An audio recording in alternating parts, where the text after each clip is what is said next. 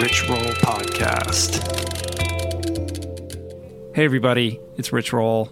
I'm back with another edition of Ask Me Anything with my sometime co-host and always time wife, the lovely Julie Pyatt. Hey Julie.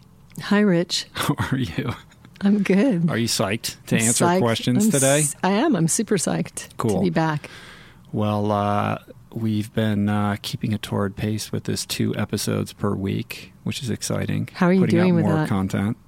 We're getting into a groove with it. That's I think cool. It's good. Yeah, I think so. So thanks everybody who has left us nice comments, who's reviewed the show on iTunes. We appreciate all the support. Yes, thank you. Thank you for subscribing on iTunes, for telling your friends, for spreading the word, and for always clicking through the Amazon banner ad at richroll.com for all your Amazon purchases.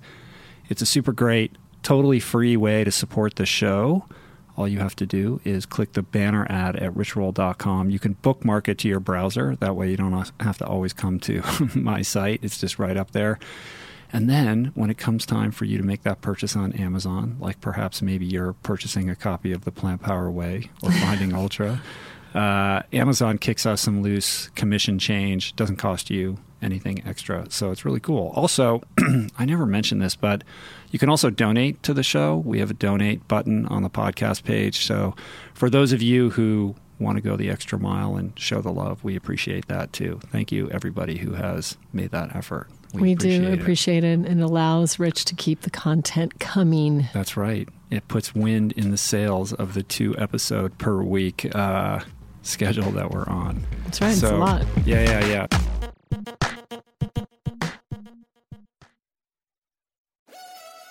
We're brought to you today by On.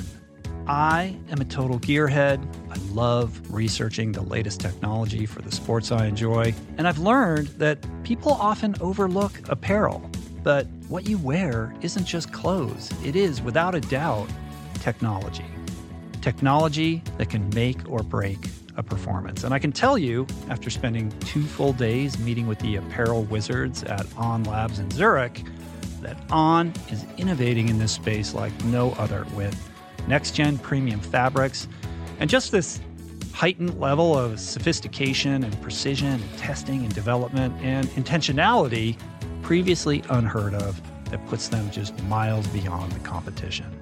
I've been rocking On's high-performance running apparel, including the long tees, the weather jackets, even the climate jacket, all super lightweight, tailor-fit, built to move, and just gorgeous to get you out and get it done in fleet-foot comfort, no matter the weather.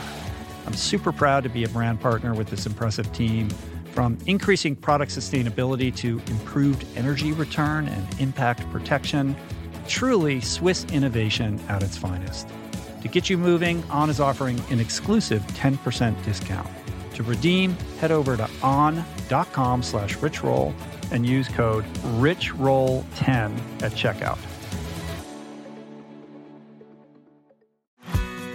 We're brought to you today by Recovery.com. I've been in recovery for a long time. It's not hyperbolic to say that I owe everything good in my life to sobriety. And it all began with treatment, an experience that I had that quite literally saved my life. And in the many years since, I've in turn helped many suffering addicts and their loved ones find treatment. And with that, I know all too well just how confusing and how overwhelming and how challenging it can be to find the right place and the right level of care, especially because, unfortunately, not all treatment resources adhere to ethical practices. It's a real problem. A problem I'm now happy and proud to share has been solved by the people at Recovery.com, who created an online support portal designed to guide, to support, and empower you to find the ideal level of care tailored to your personal needs. They've partnered with the best global behavioral health providers to cover the full spectrum of behavioral health disorders, including substance use disorders, depression, anxiety, eating disorders, gambling addictions, and more. Navigating their site is simple. Search by insurance coverage, location, treatment type, you name it. Plus, you can read reviews from former patients to help you decide. Whether you're a busy exec, a parent of a struggling teen, or battling addiction yourself, I feel you. I empathize with you. I really do. And they have treatment options for you. Life in recovery is wonderful, and Recovery.com is your partner in starting that journey. When you or a loved one need help, go to Recovery.com and take the first step towards recovery. To find the best treatment option for you or a loved one, again, go to Recovery.com. I'm super proud to announce my next venture, Voicing Change Media. This beautiful consortium of thinkers, storytellers, artists, and visionaries, all committed to fostering meaningful exchanges and sharing thought-provoking content. Voicing Change Media will feature shows like The Proof with Simon Hill, Soul Boom with Rainn Wilson, Mentor Buffet with Alexi Pappas, Feel Better, Live More with Dr. Rangan Chatterjee, and The Conversation with Amanda de Cadenet. You can explore this network and all its offerings at voicingchange.media.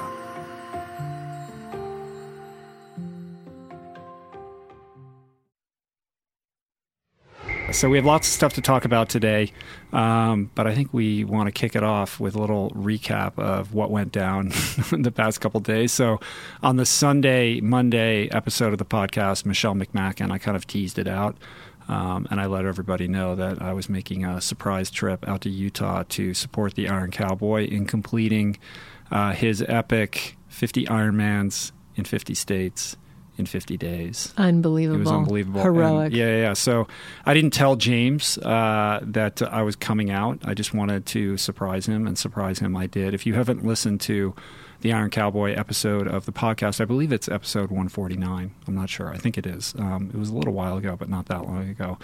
Maybe go check that out. We recorded that conversation about, I think it was like 2 months before he even began this Herculean, crazy endurance fest challenge that he took upon himself. And it was an honor and a privilege to be there in Utah, run the marathon with him, and kind of cheer him on to completing what, quite honestly, I think is perhaps the greatest, if not the greatest accomplishment in voluntary endurance history. And I say voluntary because humans have had to endure terrible, awful things involuntarily. Like, this is something that he signed up for. Yeah, so I don't want to draw, any allusions to some of the terrible plights that humans have been compelled to endure against their will.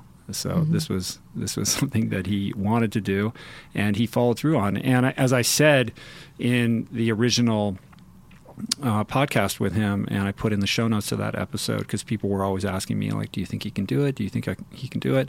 And I was honest. I said, I think that based on what I knew about him, which wasn't much because we had just met, but I got the feeling that he was certainly more than capable of doing 50 Ironmans in 50 states. But I had trouble wrapping my brain around the idea that he was going to do it without a single day off. That, to me, it seemed like maybe after 5 or 6 or 10, he was going to have to take a day off, and then after that, maybe every 4th or 5th one, he would take a day off. And I kind of felt like maybe he even knew that in the back of his mind, but that he just wanted to establish the goal and do his best towards achieving that, but that at some point it was going to be inevitable that he was going to need a day off just to sleep. No day off. No day off. He did not take one single day off. And the reason that I said that I thought he was going to need a day off is because you're just going to meet so many obstacles along the way. It's just impossible to not, face certain things that you could not have anticipated that might, require taking a little extra time. And he met obstacle after obstacle after obstacle. This was not an obstacle-free adventure by any stretch of the imagination, but he didn't let any of those obstacles waylay him. He just kept on point. It's truly magnificent. Crazy. Yeah, he crashed his bike once. He got pulled over by the cops on the first day in Hawaii. There's all kinds of crazy stories. And I'm actually flying back. Today is, what day is it? It's Tuesday today. It's the 28th of July, and on Friday morning, I'm going to fly back to Utah and sit down with him and do another podcast. I wanted to do it the next morning after he completed the challenge, but he texted me, and he was up for it. He said, totally, we got to do it.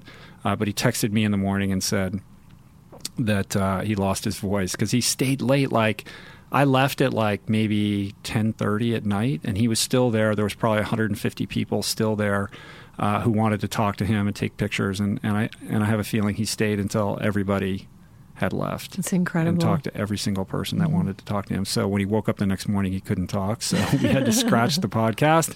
But I really want to get it while it's hot. I want to capture his reaction and his emotions and hear the whole story while it's still super fresh. And I think I'm going to do it with his wife, Sunny, and his crewmen, who he calls the wingmen. But in any event, just to take it back to the experience of being there, I mean, it was really... I just feel I'm so grateful that I made the decision to go out there and be there. It was really cool. So I flew in on Saturday morning. I couldn't go the night before to be there for the whole day because our daughters were in a play, which was beautiful, right? So we got to watch them in their play. They were in acting camp all summer. Flew out the next morning and went right to kind of the base camp. Got there about 20 minutes before he completed the bike. And saw him get off the bike. He saw me. I got to give him a hug, and he goes, "I knew you were going to come, man. I knew it. I had a big smile on his face, which was really cool, and I caught that on video. And then went out and I ran about 95% of the marathon with him, which was really an extraordinary experience of just getting to spend some time with him and a whole bunch of other people, including all of his crew guys, to kind of celebrate the completion of this. And while I was doing it, I made a Snapchat story, which I posted on Facebook. But most of the filming that I did with my Canon camera and with my GoPro. So I'm in the midst of putting together a video of what that day was like. So hopefully I'll have that ready in about a week or so. Once I get the podcast episode with James, I'm going to put that up as soon as possible, and hopefully I can premiere that video at the same time that I release the podcast. So that should be really cool because I got some great footage, including I was running like right behind him as he completed it at the very end. So I got the finish line. I got lots of great stuff. So it's super cool. But in any event, it was amazing. When I got there were about maybe 100 and 150 people at base camp, and he's got his big RV, and there were all these tents set up. His sponsors all had tents there. There was a DJ who was playing music, and I thought, oh my God, this is crazy. Look at all these people here. It's like a big festival, like a party. Little did I know that people continued to show up throughout the afternoon when we were out running, so that by the time it came to the very end, and the way he does it is when he had 5K left in the marathon, he stops, and then everybody can run the 5K with him. There were well over 1,000 people there. It was insane. That's the amazing. Cheering and the noise, just the noise level and the amount of love. I mean, it was really beyond anything I could have imagined. It was really quite stunning and astonishing. It's so beautiful. It's powerful. Yeah, and what struck me about him was that I've been thinking a lot about stoicism lately because I had Ryan Holiday on the podcast. He came to the house the other day and I did an interview with him. I haven't posted that interview yet, but he wrote a book, kind of a modern take on the philosophy of stoicism. The book is called The Obstacle is the Way, which is a great book. If you're looking for a book, you should definitely check it out. And I'll be posting that podcast soon. But I've been kind of thinking about those ideas as a result of that conversation and having read that book. And I don't know whether James has ever read a Stoic text in his life. I mean, these are the works of Marcus Aurelius and Epictetus and Seneca, who were kind of deep thinkers back in the days of the Roman Empire. But they put together a really practical kind of guide to how you're living your life. And at the core of that is this idea that that we should perceive obstacles as simply, in neutrality, as simply opportunities to, move closer towards your goal and learn something in the wake of it, as opposed to looking at them as failures or terrible. It's about reserving judgment and kind of staying neutral and in your power.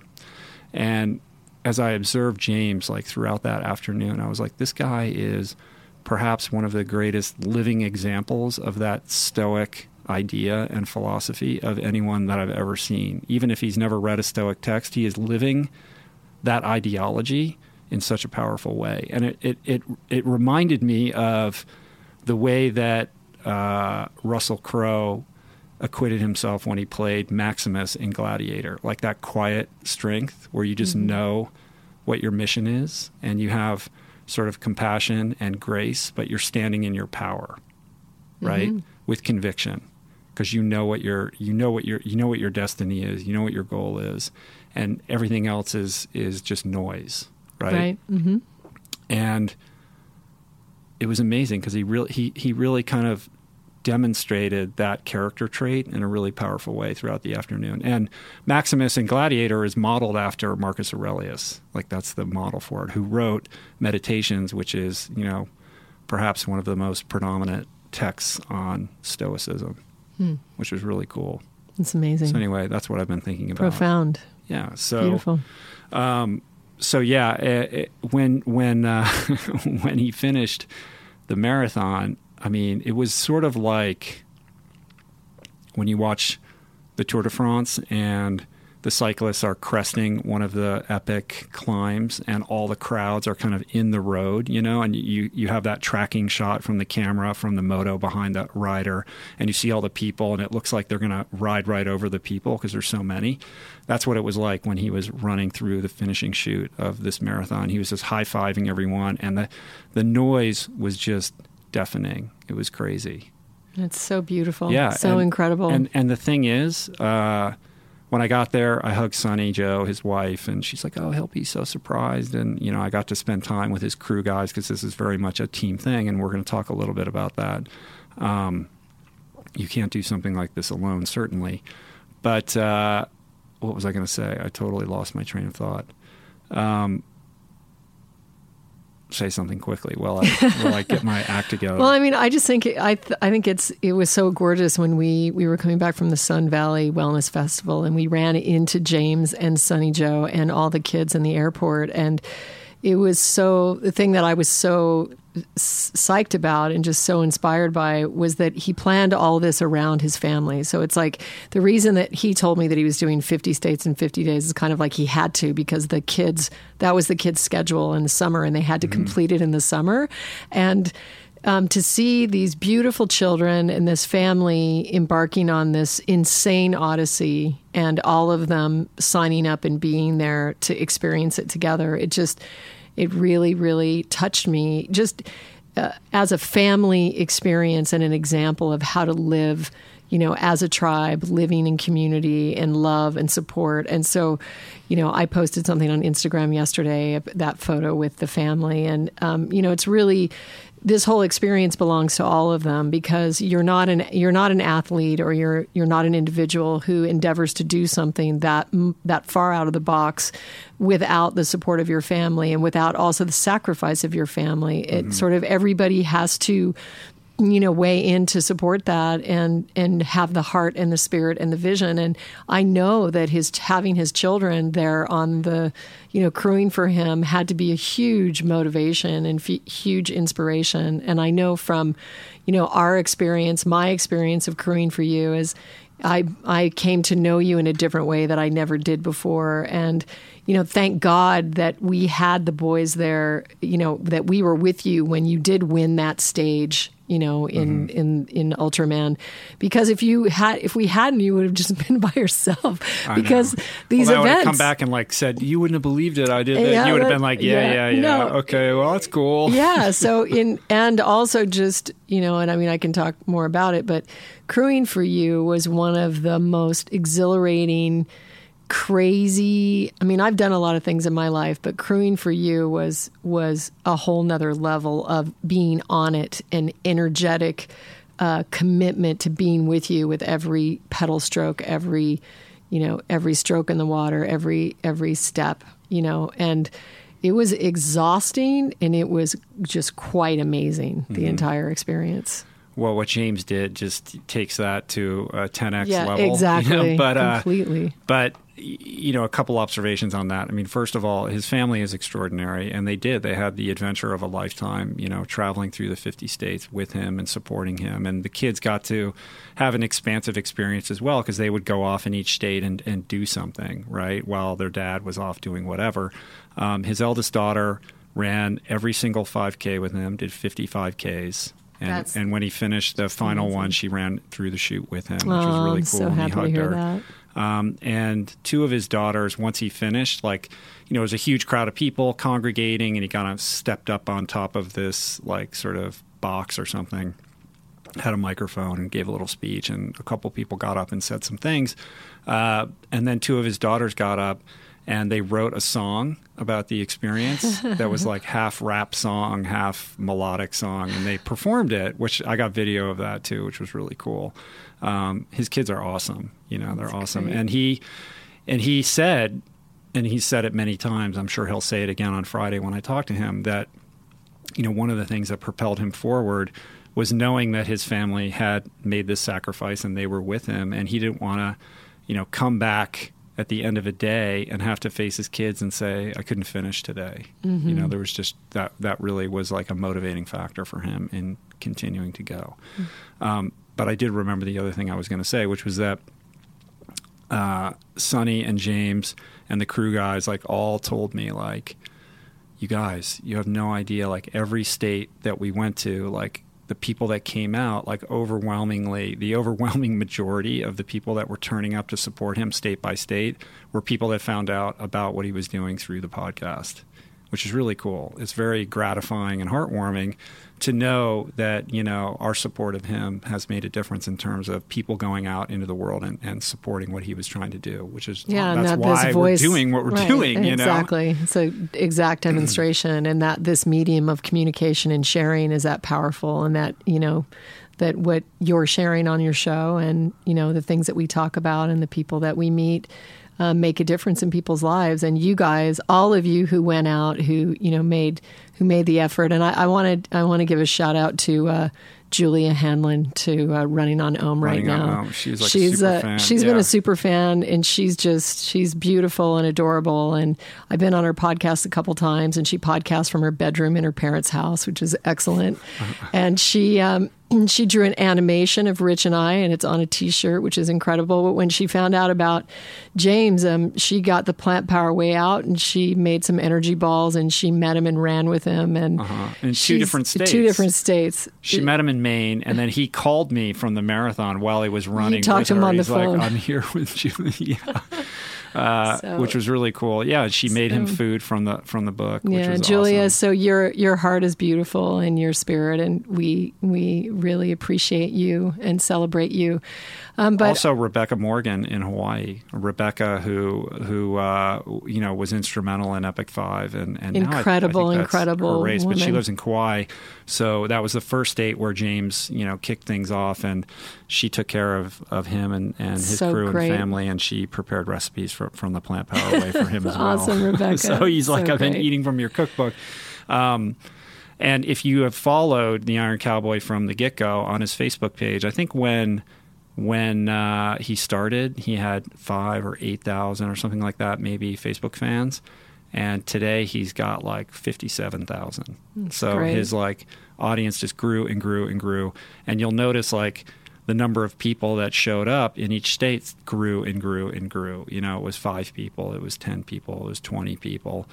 Then it was 100, then it was 200, and then literally in Utah, 1,000, 1,500 people. More than 1,000. Totally crazy. And to know that the podcast played a part in that is really cool, because I think maybe he's doing some mainstream media, now as a result of completing this.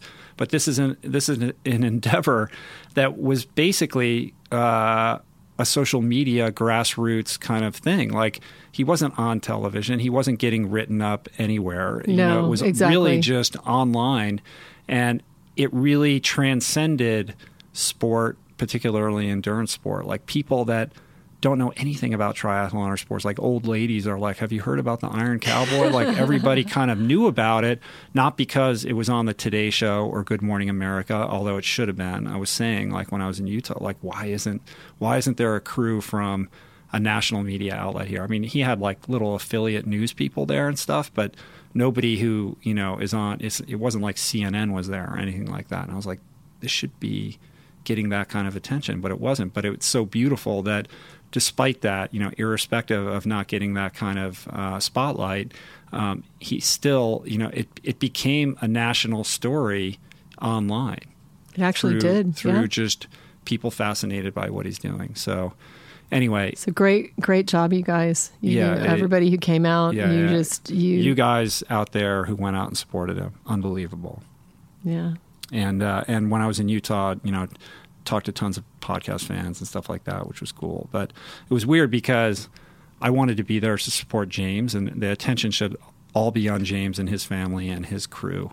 And I didn't, it was like people wanted to take selfies, which is great, and I love it and all that kind of thing. But I was like, let's focus on James, let's put the attention on him. So anyway, it was an honor and a privilege to be there to, kind of run a little bit with him and celebrate with him and his family. And I can't wait to go see him on Friday and get the full story. It's epic and historical and, just groundbreaking and unprecedented, unprecedented performance and experience. So James, just so much love and respect for you. Yeah, nothing but love and respect. And for your whole family, Sonny, Joe, and all the kids. Totally.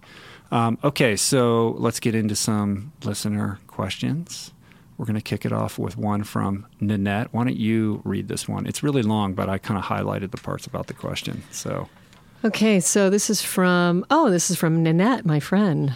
Nanette from Austin. Hi, Nanette. So you wrote in about your daughter who's 17. She's always been quirky. She begged to be homeschooled, and you were so honestly saying that you just wanted her to suck it up and get through high school like a normal person, and felt like she was being kind of difficult and stubborn. And so finally, she tried another public school, and she still hates it, and she hasn't connected with anybody, and she has anxiety attacks. And so you're saying it's hard for you to let her be her, and you just want her to be like everyone else and feel so guilty for feeling that way. And that isn't how you are either. And so you're asking me about my struggles with Mathis coming along and uprooting my parenting paradigm. Yeah. So you're asking how you can get over your fear of losing your free time and your fear of this non-conforming school being acceptable, getting her father on board as well. And it's scary. Yeah, it is scary. So I'll just speak to that since it's kind of my area. But I think that the largest problem that we have with education at the moment is parents. We as parents have so much neuroses wrapped up in education from our own experience that we project it onto our children. And we are living in a world that is moving so quickly, like it's at a much faster pace than it was when we were kids and we were in school. And also, the standardized school model is an old paradigm. It was created for a different age. And so we're in a new age, and we're sending our kids to something that's from an old age. So I think that many, many kids are very unhappy in school. And again, we're sort of applying this old thought process like, well, you need to go to school because you need to fit in and you need to be able to get the grades to compete. Sort of our whole focus is on that lens, when in fact, then we're after we've dropped them off at school, many of us are going to yoga and meditating and talking about being in the now and talking about developing ourselves. Or just going to work and trying to get the bills paid. Yeah, but just let me go down this road first. Okay. So, we're talking about this, but it's kind of a double standard. So we're living as creative people, we're expressing ourselves, but then we want our kids to go to this box. And I think if many of us asked ourselves the question, if we were honest, we would know that we wouldn't spend 5 minutes in that box that we've sent them to. But that's the box where we drop them off, where we get to go do what we do. So my perspective has always been that, preserving a child's self-esteem or preserving anybody's self-esteem is the highest the highest act that I could give or that I could endeavor to create. And I think that many of us have had our self-esteem hurt and we've been wounded, and that's a lot of why we're so afraid. Like, we don't want our kids to suffer the same, yet we're sending them into the same place.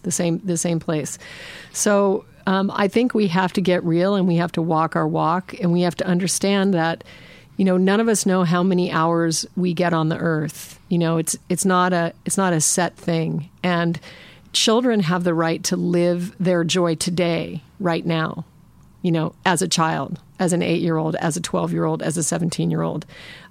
They shouldn't be suffering now to make it to some future point. So what I would say in that situation is if your child is unhappy, then you need to change the elements so that they become happy, so that they become comfortable. And that looks very different, for every single kid.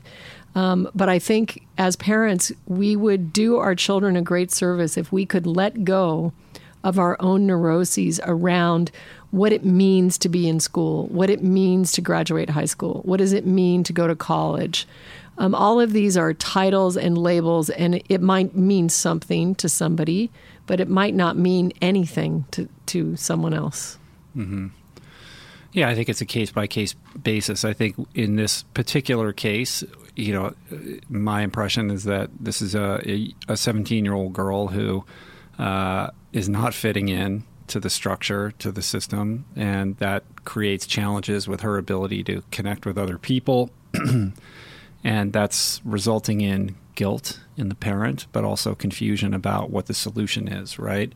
So it seems to me that one of the first things to do is to try to help your daughter figure out what it is that she would like to be expressing more fully, that is getting squelched by this school environment. And maybe there isn't an answer to that yet, in which case I think giving the child like kind of a wider berth to explore her curiosities might be appropriate, right?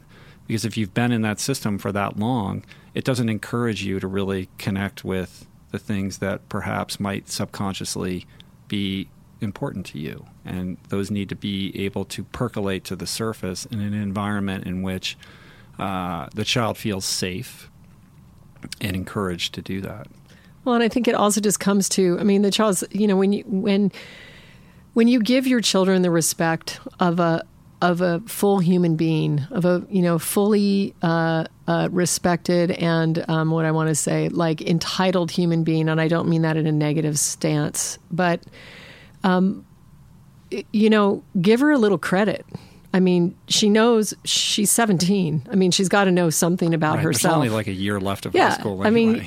And I find with my children, and even at a very young age, it's my complete offering of unconditional respect for who they are that is the very thing that bonds them to me so deeply, because I've given them the respect. I'm not saying you have to do this or do that or be this way or achieve this and then I'm going to recognize you. I recognize them at the beginning before they do anything. And then at that point, it's just a matter of, finding out what is your child passionate about? How can you redesign your life so that it fits in with the whole family and also supports what they want to do. And there's tons of resources now. There's all kinds of online programs that you can get. There's hybrid programs in many, many states where you can actually have her do the work, but she never has to go to school. And that was the case with us. My older boys, they checked out high school and they said, Mom, we want to come home. We don't have anything in common with the kids there. We have no desire to be there. And they wanted to come home. And so they did their work. They stayed in the system. They did their work. They turned it in every month. And, the teacher that they had, was just raving about them all the time. Your boys are so amazing. They're so smart. They're so nice. They're so compassionate. They're so creative. She didn't want them to leave because, it was so much fun for her to see them once a year or once a month. But these are all these type of kids. The kids are smart and they're getting sick of it. They're getting a little done with the standardized education system. Well, I also think in this particular case, like she's 17, like she's been in the system for her entire, basically almost her completed high school education, right? So she's demonstrated unequivocally that it's not working for her. So let it go. Mm-hmm. Like it's not going to, her path is not going to be excelling in this system, right? Like she's made it clear that her life path is going to be something a little bit different, and what that is remains to be seen. But it doesn't sound like she's going to find it by staying in the system. So, relieve yourself of this obligation that you feel to see it through. And maybe, like Julie said, listen to her, entertain the possibility that what she's saying might be in her best interest. And that doesn't mean that you abdicate, responsible parenting, but if you can let her feel like she has a voice and she's being heard, maybe collectively you can come up with a solution that will work for both of you. Yeah, and the other thing is an anxiety attack is not nothing. Okay, that's something very severe. That's something she's trying to tell somebody something, right? So, how many more anxiety attacks does she have to go through before it's enough? Before we're like, okay, she's saying something's not right with her. Let's help this being. Let's figure out what it is. Mm-hmm. And my experience, I know that it's a huge fear that when you homeschool, you lose all your freedom and your life is over. And people look at me, they're like, oh, she must be, a Christian woman who loves to school her kids. And I love Christians and I'm happy for what they've done for the homeschooling movement, but that was not my entry into it. I would say that the gift that you're going to receive from recognizing your child in this expanded way is going to far surpass any free time that gets taken away from you. Mm-hmm. Because I know ultimately how important our children are to us and how much you love her and how much you only want the best for her, of course. And so when you stand for her instead of standing for the system, she will recognize that and your life will be enhanced by that. And that I promise you. I think, in rereading this email, it's sitting right in front of me. Nanette knows. She knows that this is the solution. I think there's just fear of making that leap of faith, and she's scared, right? So how do you make the leap of faith? Well, you have how to do you bridge that gap. Just what I just said. I mean, look at the facts and look at what do you want to stand for, and who do you want to choose? And I know you want to choose her because you wrote the letter in, and I also, my guess is that she's probably highly creative and highly talented in many, many areas. And it's okay. She doesn't have to fit into that box. That box isn't really leading anywhere. So just choose her and choose your and her relationship over what society says that you have to do. And your husband will be scared. Men are, they're always scared. They're always a little bit more scared. But, ultimately I know he loves her as well. And so she could, she could take the GED. She could figure out how to do home study and just be done with it and not have to go to school and suffer, whatever humiliations going on there. I mean, my kids went through it as well. I mean, I went through it as well. I mean, who was popular in high school? Like, not that many people. So only the popular group, which is not me. The popular people were popular, but not me. So definitely not me. She will appreciate it, and your relationship with her will be enhanced by it. Cool. All right, let's move on to another question. This is from Doug in Virginia. Simple question. What if I don't know what my life's purpose/passion is? I know I'm horribly unfulfilled in my current situation, but have no idea where to go to resolve this. You and your guests are always saying, follow your dreams. I can't follow as I need to find my dream. Help! ! So I think this is a common thing. I think it's probably more common than not. I think it's really easy to say, follow your passions, chase your dreams. I didn't know what my passions or my dreams were until very late in life. And part of that is because I was never in an environment that kind of encouraged me to pursue that line of inquiry within myself. And I think that people start to feel bad if they don't know what their passion is. Like, well, I don't have a passion, or I don't know what my passion is, so I don't relate to that, that dialogue. So I always say, if you don't know what your passion is, then you have to do some exploration. You have to do some exploration of yourself, both internally and externally, which means, doing that kind of inside work, the meditation and the journaling. And as you begin to do that, stuff starts to percolate up. You become more self-aware. Like, what made me happy as a kid? What did I used to want to do that I stopped doing? And you have to then face whatever fears you have around doing certain activities and start engaging in your life in a new and different way, which means trying different things, taking on hobbies. It doesn't mean quitting your job overnight, but it means trying to, engage that part of you. Just what makes you happy? It could be the simplest thing ever. It was for me. I like going to the pool and feeling wet in the water. That made me happy. It's for you. It's going to be something different.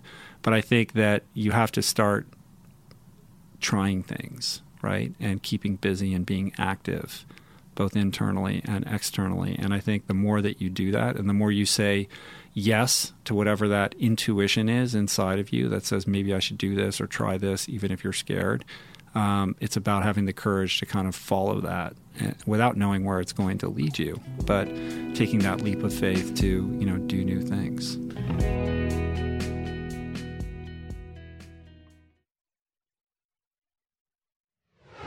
Yeah, I think I agree. That's all really good. And, also meditate. So I think what's happening is a lot of us have had so much external influence projected onto us. Starts with our parents projecting their ideas of who we should be in order to sort of make up for whatever our parents weren't. So, like, for instance, in my case, my mother wanted me to be a businesswoman, which was informed from her life experience of having to support her family when she was 16 years old in Chile, in South America. So her entire conversation to me was about business. So if you look at my junior high transcripts and my high school transcripts, you'll see business law, real estate law, debate. They taught that in high school? Yeah, they did. They did, actually. Really? Are you impressed? See? East Anchorage High School. Wow. So who knew? But, later, it wasn't until I was in my late 20s that I found out that I was an artist. I mean, I can't even believe I lived all of my life not even being, that long, not even being in touch with that. That's crazy to me. So I think what happens is, things get projected from the outside. We get confused. And also there's all this advertising. So you're looking over there like, oh, that guy has a shiny red bike. I want a shiny red bike, but you don't really want a shiny red bike. You want something totally different, but you've lost touch with that. So going back to what you love to do as a child is very key. That's very key. So what did you love to do as a child? That's a question that you need to find the answer to. And the second thing is that you need to meditate, because you need to stop the external focus and go inside, because the answer to your question lies inside your heart. And only you have access to that information. Mm-hmm. Yeah, we're so distracted, more distracted than ever. Just television, radio, Facebook, we're constantly inundated with stimuli from our cell phones that it becomes increasingly more and more difficult to just find stillness. And the truth is that until you can make that commitment to find that stillness and carve out space for that, you will continue to be unable to answer that question for yourself. And if you try to answer it from your mind, you might answer it incorrectly, in which case you just create more karma for yourself, and you end up in a situation where you're, it's like that, be careful what you wish for. And then you create a scenario and you're like, I don't even like this. Like, why am I doing this? So if you take some time to quiet your life and commit some time to yourself, you'll find that thing. And it's different for everybody. It doesn't mean you're going to be a painter or you're going to be a singer. You may be a person of service, or you may be a priest, or you may be a gardener. You may grow your own food. Yeah, I think that it's important to point out that just because you have an instinct for something or an intuition or a craving doesn't mean that that is in your best interest. Because if you are distracted, if you are not in touch with who you are, then those impulses are not necessarily reliable, right? Like, you got to get right with yourself first so that that intuition is trustworthy. Right. Well, it's just like if you're addicted to cheeseburgers and you say, well, I'm craving a cheeseburger, it's because you're out of balance. That must be in my best interest. That's what I need because that's what I'm craving. Right. Or, if you're, surrounded by, a lot of, if you're surrounded by people that are highly materialistic, then you're probably going to then think that, what you really need is a Ferrari, and that's going to be your goal. Right. So, you can expend a tremendous amount of energy chasing the wrong thing, which is why the time invested in the stillness and in the meditation and in the journaling and all of that work that's not sexy or fun is so important. It's key. And the other thing I would point out that I think is helpful is to try to find people who are living inspiring lives. Like when you look at their lives, you're like, it excites you to learn about them. Like, what are these people doing? What do they have in their life that you aspire to have more of in your own life? Yeah, and it's great to read, not autobiographies like that because they are inspiring, and you can see that I think a lot of times we project onto other people's lives that they're so different than we are. Like, oh, well, that guy, had this, or that woman was like this. And when you read these stories, you find out that, humans are humans, people are people. And, we all sort of want the same basic things, and we all go through life struggles. So, and triumphs and successes. So, yeah, find someone who inspires you and explore their life and then sit and meditate. And if you don't have a meditation, try our meditation at richroll.com, Jai Release. The other thing I would say is to go easy on yourself. Like, it's okay. If you don't know what your passion is, if you don't know what what makes your heart beat hardest right now, give yourself a break. Most people don't. That's the truth. And I think just commit to trying to answer that question for yourself. Be gracious with yourself, be easy on yourself, and be patient, because it's not going to come overnight. You're not going to wake up tomorrow with a light bulb moment. Maybe you will. You might. But I think being patient and saying this is the long game that I'm going to play is important also. Yeah, and be open. Be open. All right, here's another question. This is from Daniel. This is sort of a related question, I guess, in some regard. It's long, so I'm going to edit it. But was there ever a time where you felt as though the things you originally began pursuing to better your life, i.e. plant-based lifestyle or yoga, started to seem as though they were ruining your life? So this is a guy who's kind of, on this path. He's recovering from alcoholism and addiction, 2 years into his journey as being vegan, roughly a year into a serious and consistent, dedicated pursuit of trying to learn and live the 8-limbed path of yoga as a spiritual way of life. But now he finds himself reevaluating everything, and his preconceived notions about life have been shattered. And the idea of quote-unquote ruining may be too harsh a word, but I have felt recently that my passions for living a plant-based vegan lifestyle and yoga have brought to light many challenges for me. The road for what's acceptable continues to narrow to the point that some days I ask myself, am I making my life harder than it needs to be by trying to live within the moral, ethical boundaries of this lifestyle? How do you guys push through times like this that you may have encountered? Basically, he's asking about the dark night of the soul, essentially. Right. So I would say, first of all, that I think you're on the verge of a massive breakthrough. I just want to share that because it's always when you get to that point where it's kind of like in the design, like you're on spiritual quest and you're having all these experiences, and then all of a sudden you're just like, okay, the only reason nothing's happened and I'm having all this resistance, and the only reason that I even did this is because I was unable to be successful in business, and so I've created this entire scenario like as an illusion. And I think that what you're going through is part of the process, and it's really, really difficult. We share your pain. We empathize with where you are because we went through it, and it's not a straight line, and it's not easy, and you will be challenged to the ends of your ability. And what I would say is that it is absolutely worth it in every single facet, and that the liberation that you will experience at some point in your journey. I can't say when that is, whether it's in this life, whether it's in the next life, will far surpass any comfort, any illusion of comfort that you're getting from staying with the sheep in the mass herd.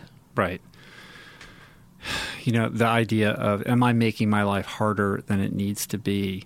Underlying that, implicit in that question or that statement, is this idea that that a life of ease is better, or that we should try to sidestep the difficult times. But it's the difficult times that truly forge character, right? And I say embrace that, because this is a critical moment. Like, it almost sounds like you're at a crossroads where you're ready to hightail it back and kind of retreat from this journey that you have embarked on. But in order to get to the other side of it, this is a test. Like, you have to weather that, right? Like, is this truly your path? How much does this mean to you?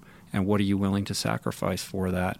And that's what will forge your character and create that sense of strength and purpose that will inform your decisions later in life. So I think it's a crucial moment for you. I'm sure there were times during the Iron Cowboy's 50-50-50 where he said, I wonder if I'm making my life harder than it needs to be right now. Well, of course he was, right? And I'm sure there were moments where, at number 18 or after he crashed his bike, where he thought, like, what am I doing? But it's only in seeing it through to its conclusion where you can then, embrace the benefits of the sacrifice that you have made, right? And this gets into the whole life hacking debate, that I find myself embroiled over, where I'm like, stop hacking your life and invest in the journey. It's the journey that's beautiful. It's messy.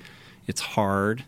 It's fraught with obstacles and fear. But, signing up for that, committing to it, and following it through is really what we're here to do. And it's the most beautiful adventure that you can be on. And that doesn't mean that you're going to be rewarded with financial gain or social approval.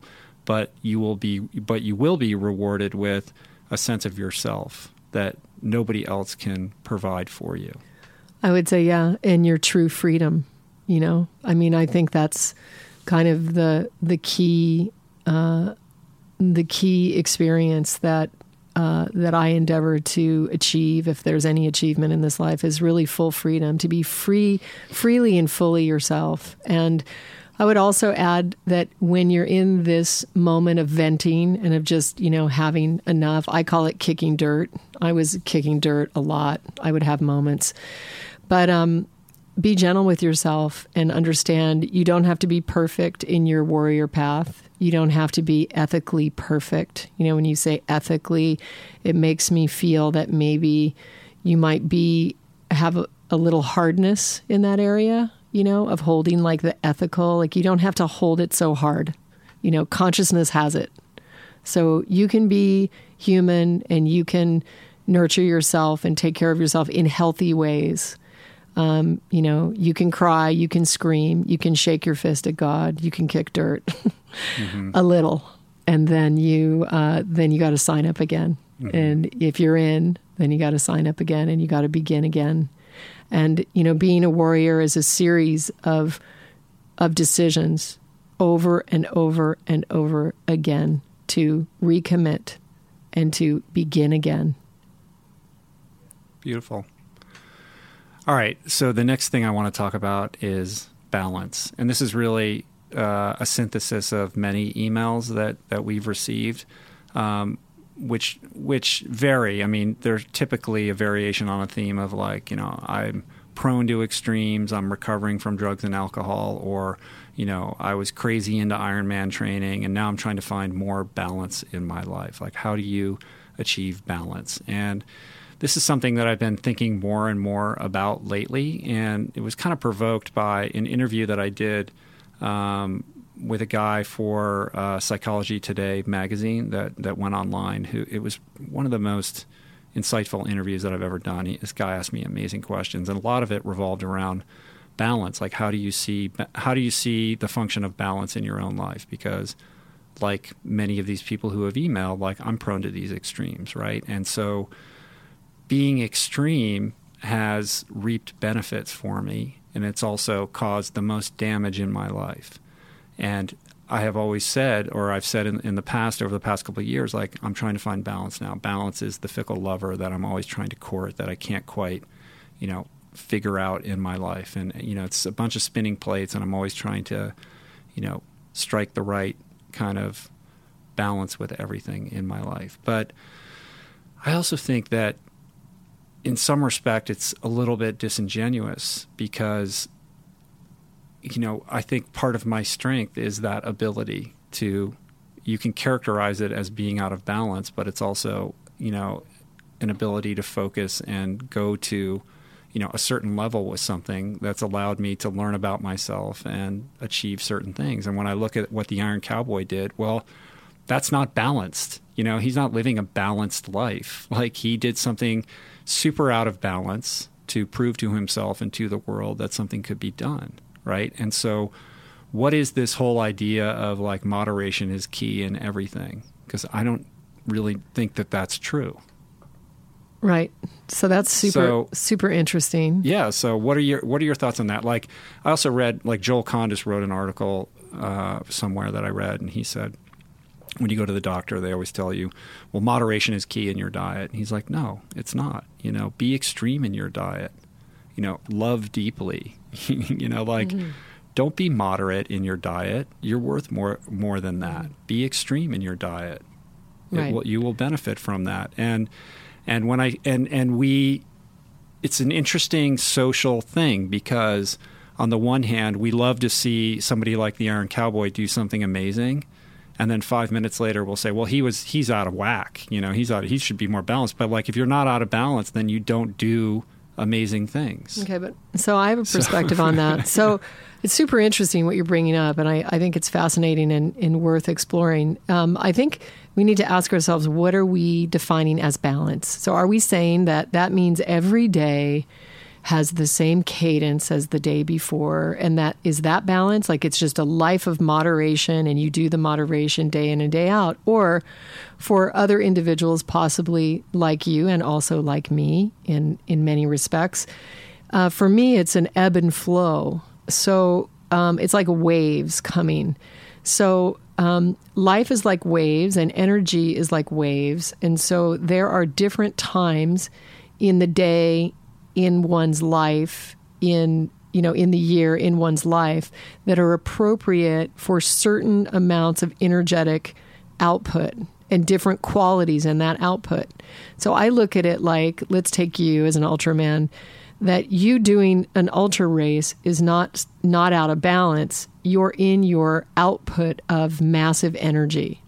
But I think the counterpoint to that, if you're living a life of balance, would be that then you had an equal experience of yin energy. So, like, rejuvenation through panchakarma, which panchakarma is like Ayurvedic medical treatment. So massage and a very specific diet and meditation and really detoxing the body and rejuvenating the body as well. So not really detox, but really sort of rejuvenating the body in this case. So that could be a balance to a being like you. That could be a balance. And I would say, yes, that James, the Iron Cowboy, did something that was very out of balance. However, you spoke of you were calling it stoicism, which, is that what you called it? Stoicism. Mm-hmm. Which means something different to me. It means something without joy. So I don't, maybe. But that's a mischaracterization of that's asceticism. It gets confused. Stoicism is different, but that's a whole other conversation. But I want to mention it because I think in common language, it has that tone to it. So mm-hmm. That wouldn't be the word of my choice. But what I would say, which is what I always speak to in advanced spiritual practice, is that you cultivate the neutral, compassionate warrior who stays neutral.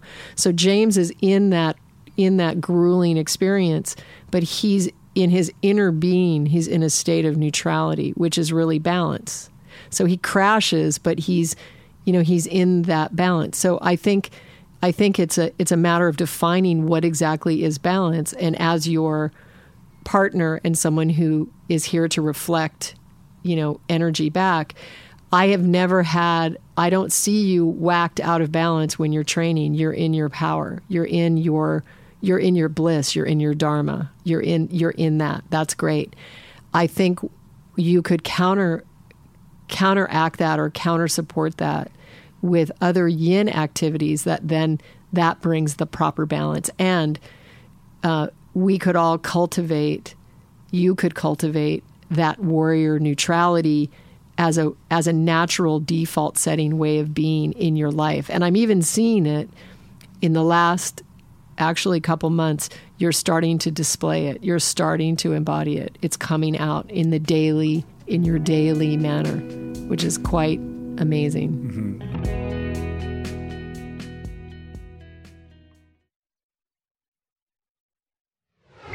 I think that the idea of moderation is a fluid concept that really requires analysis and further definition. Because if you look at basically just mainstream culture, somebody might say, well, I'm living a balanced life. I go to work, I've got kids, and it's like, all right, well, you're watching television 5 hours a day, you're eating junk food, and basically you watch football all day on Sunday. Like, whose definition of balanced is this? Or how are you defining a balanced diet? Is that balanced in terms of being sustainable with the best interest of our planet or your consciousness? Isn't being balanced meaning that you're tending to your best interest in a body, mind, and soul capacity? Yes, in a whole way. Right. So that's one thing. And then on the other hand, it's also this idea of balance in the macro versus balance in the micro. And I talked about this with Dan McPherson when he was on the podcast a while ago. It was probably a year ago. But the idea that on a given day, if you looked at how I spent my time, it probably would look out of balance. Like maybe I'm writing all day, or I'm training all day, or podcasting all day, or traveling, or something like that.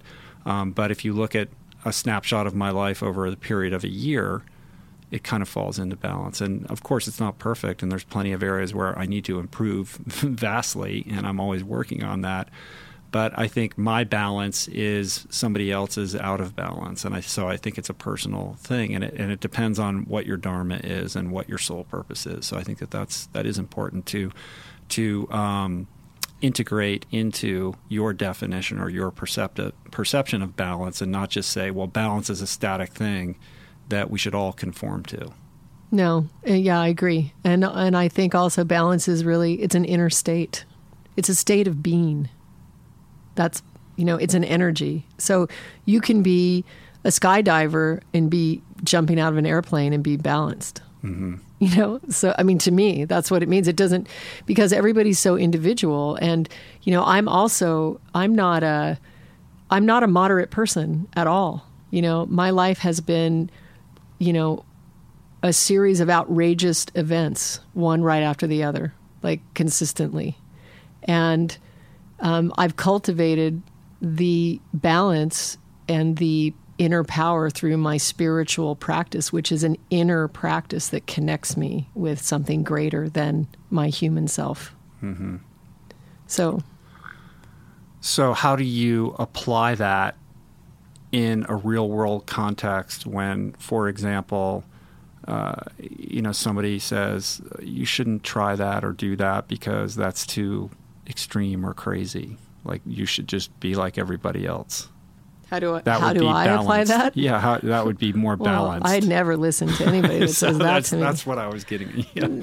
No, so again, we're each living our own lives. We're here for our own unfoldment, for our own discovery, and a return home to what is greater and beyond this personality. And so, we were created in a specific design for a reason, and we need to honor everyone in their own individual expression. This is not about getting back to, school. It's not about standardized education, making everybody the same. That's not a triumph. It's against nature. A leaf is not like a frog, is not like a tree, is not like the sun. It's like, we got to stop this. It's like comparing other people. Instead, just try to find out who they are. Find out the gifts that they have inside of themselves. What do they come here to share? What could they show you that could delight you? Something that was completely out of the box. And these are the gifts that are locked inside our children that were sent here for our betterment. And we're dumbing them down. We're sending them to school so they'll be like everybody else. I mean, the only thing I've ever done in my whole life is not be like everybody else, So, and sometimes I long in my little human self for someone to just love me with my outrageousness and not want me to tone it down.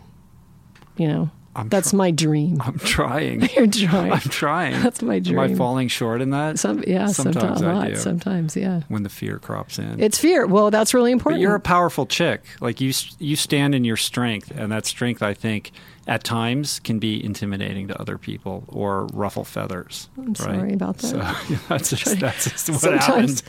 Sometimes. I mean, but you pointed out the fear thing. I try to champion you. Once in a while, I get scared, but you try. I guess you're saying I need to do better at that. I'm just saying, all of us, there's no reason for any of us to assume that anyone else should be like us. And I mean, I don't do that to anybody else. I don't want you to be like me. I don't want my kids to be like me. I remember a friend of mine asked me after I had 4 kids, so what is your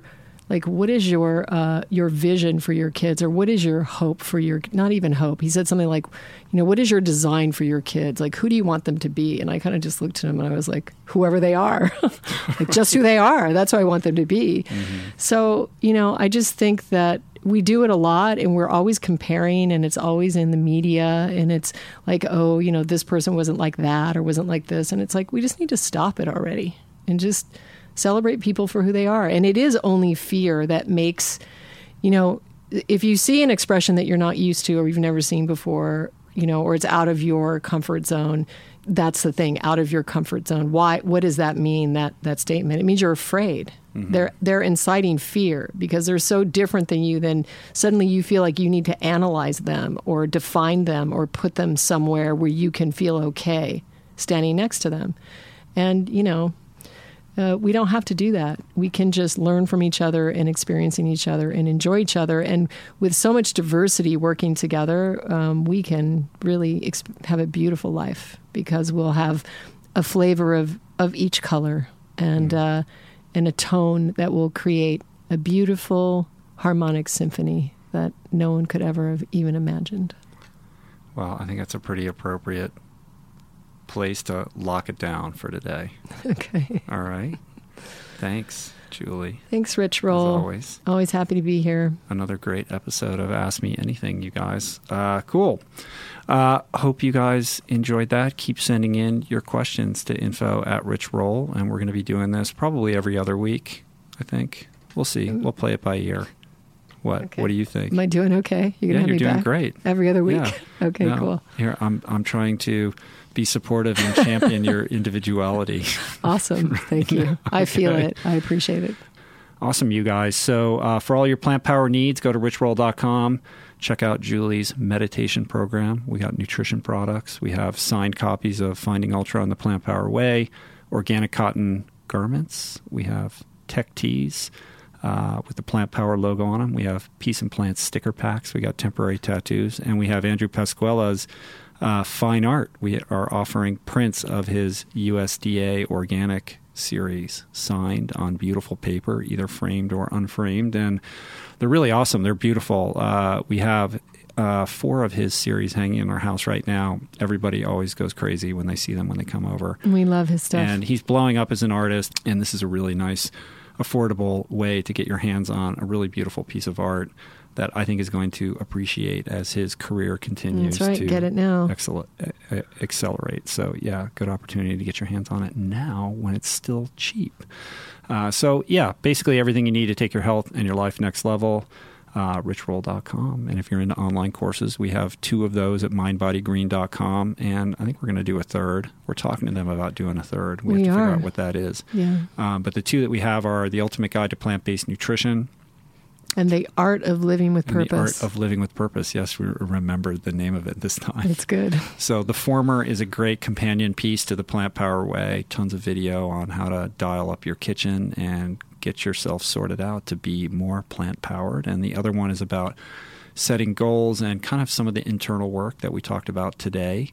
to help you find and ultimately unleash that passion so you can live more authentically, be more of who you are.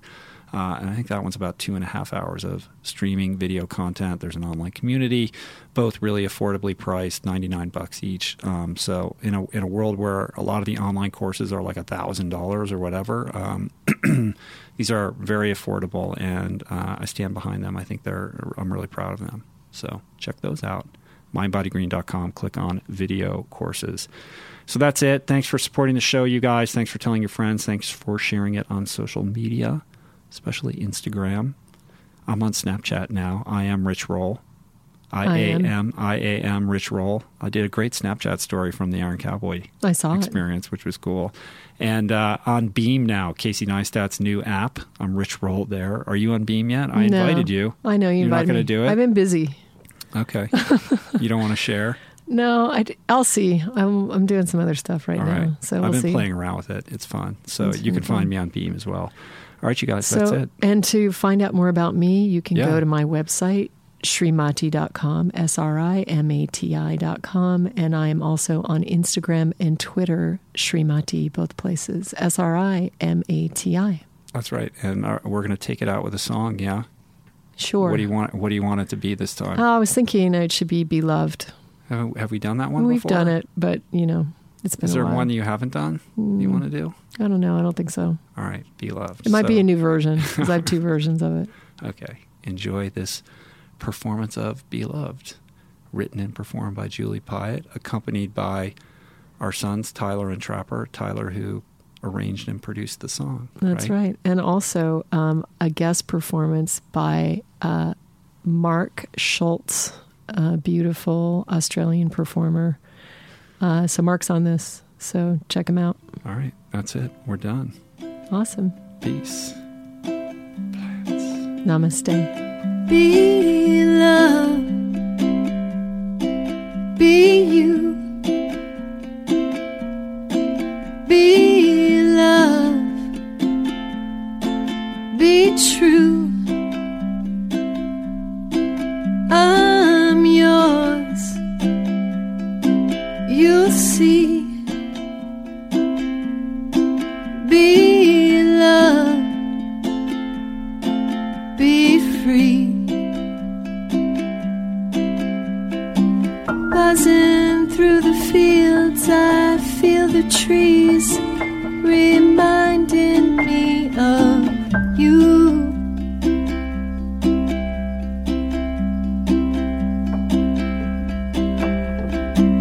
Hummingbird, butterfly, there's just so much that we can be together.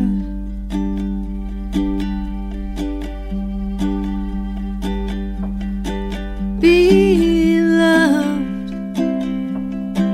be you, be loved, be true. I'm yours, you're mine. Be loved, divine. Buzzing through the fields, I feel the trees reminding me of you.